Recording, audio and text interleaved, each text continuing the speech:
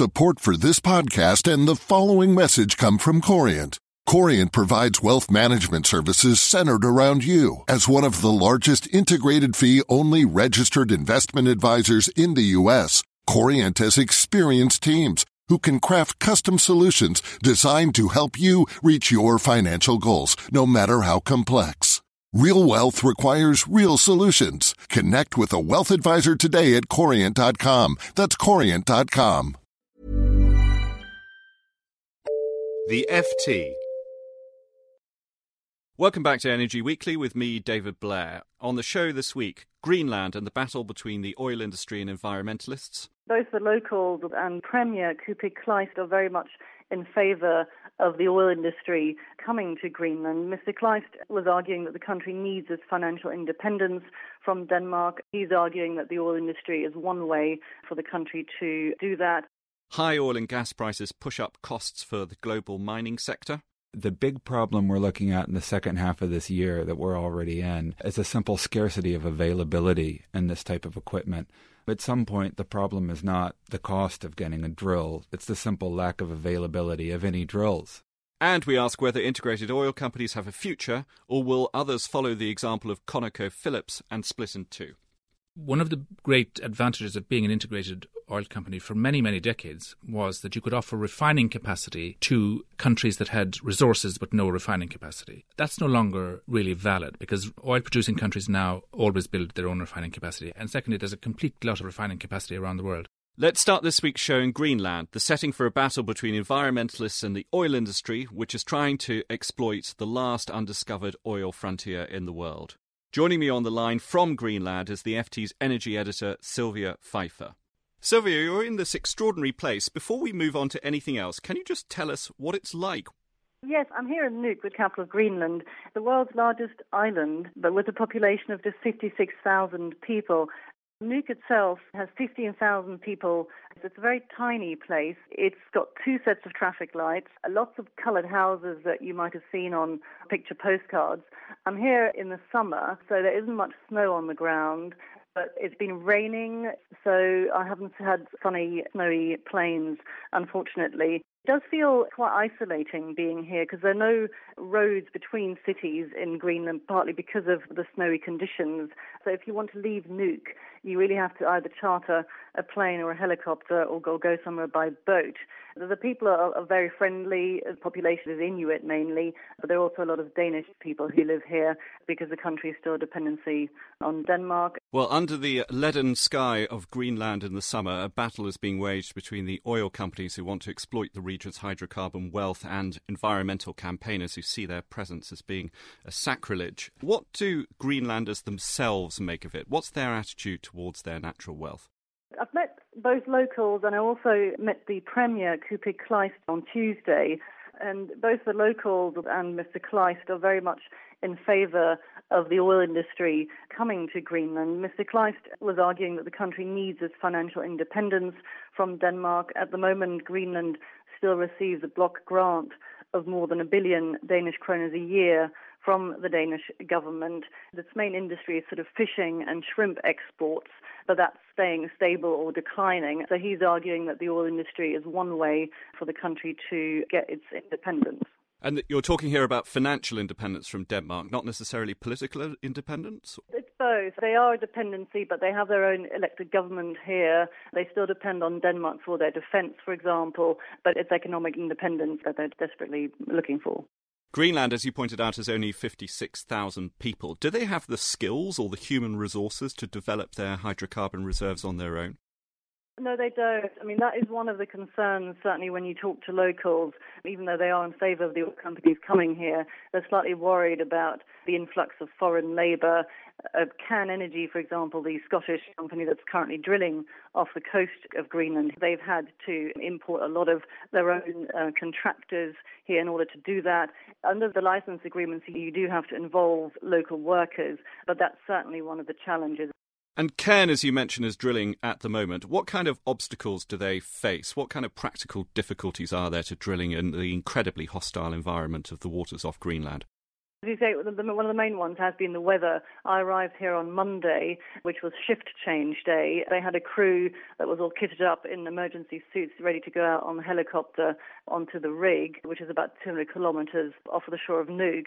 And they had to turn back after 2 attempts of landing on the rig because of fog. So you've got the weather, you've got the snow and the ice conditions. The companies that are going to be here, they can only actually drill here during the summer months when the ice has melted. So you've got a very short window. You're spending a lot of money on the wells. Cairns spending $100 million per well at the moment. They're planning on drilling 4 wells this summer season. So it's a costly exercise, but the promise, I guess, is very big. Just how big is the promise? What's their assessment of how much oil waits to be discovered?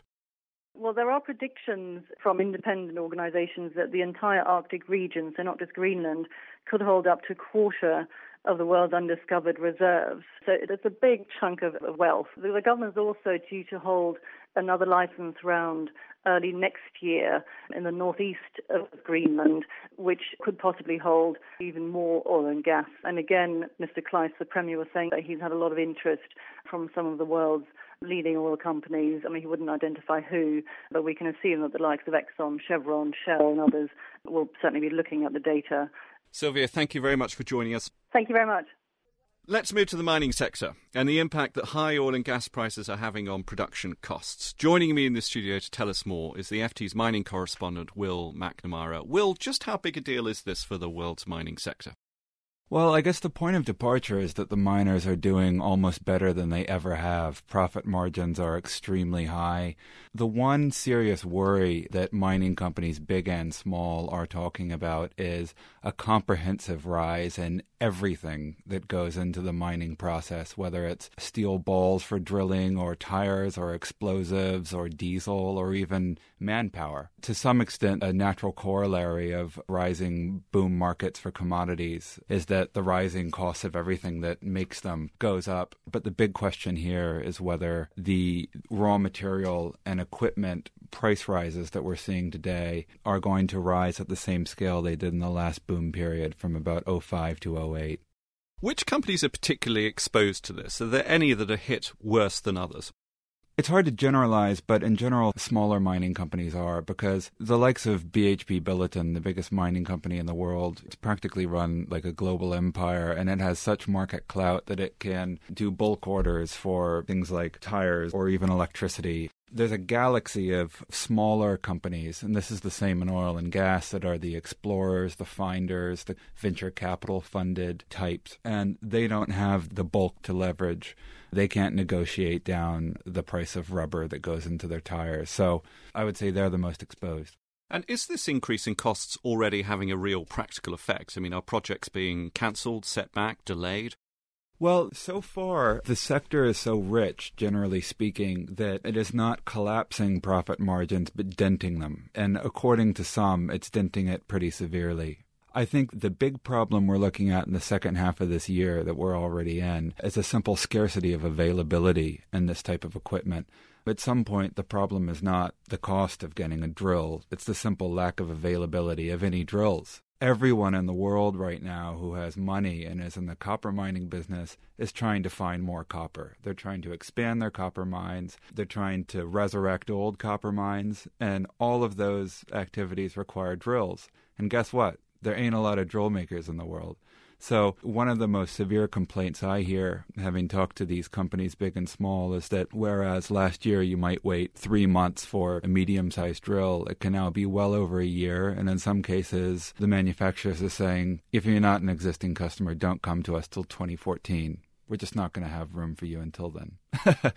So at some point, this type of trend chokes off new supply. That's certainly something we saw in the last 12 months leading up to the global financial crisis. What this really shows is just a kind of inherently inefficient cycle in this industry, where in down cycles, let's talk about copper. The price of copper falls. Copper projects are unviable. No one wants to invest in copper. Mining projects stop. Equipment orders stop. Equipment prices fall. Then everyone's pretty confident that the world is on a more solid economic footing. The banks are releasing capital for speculative mining projects. Everyone piles in, all at the same time. Meanwhile, on the supplier side, capacity has not been raised. Prices can go through the roof. And I guess what I'm saying is that it's feast or famine. Will, thank you very much indeed. And let's move to our final topic for today. The news that ConocoPhillips, America's third largest integrated oil company, is to split into two publicly traded entities has raised the question over whether the whole concept of integrated energy companies has a future. Will other companies follow ConocoPhillips' example? Joining me in the studio to tell us more is the FT Lex writer Vincent Boland. Vincent, when Jim Mulver, the chief executive of ConocoPhillips, announced the decision in principle to split the company in two, what was the essence of his argument?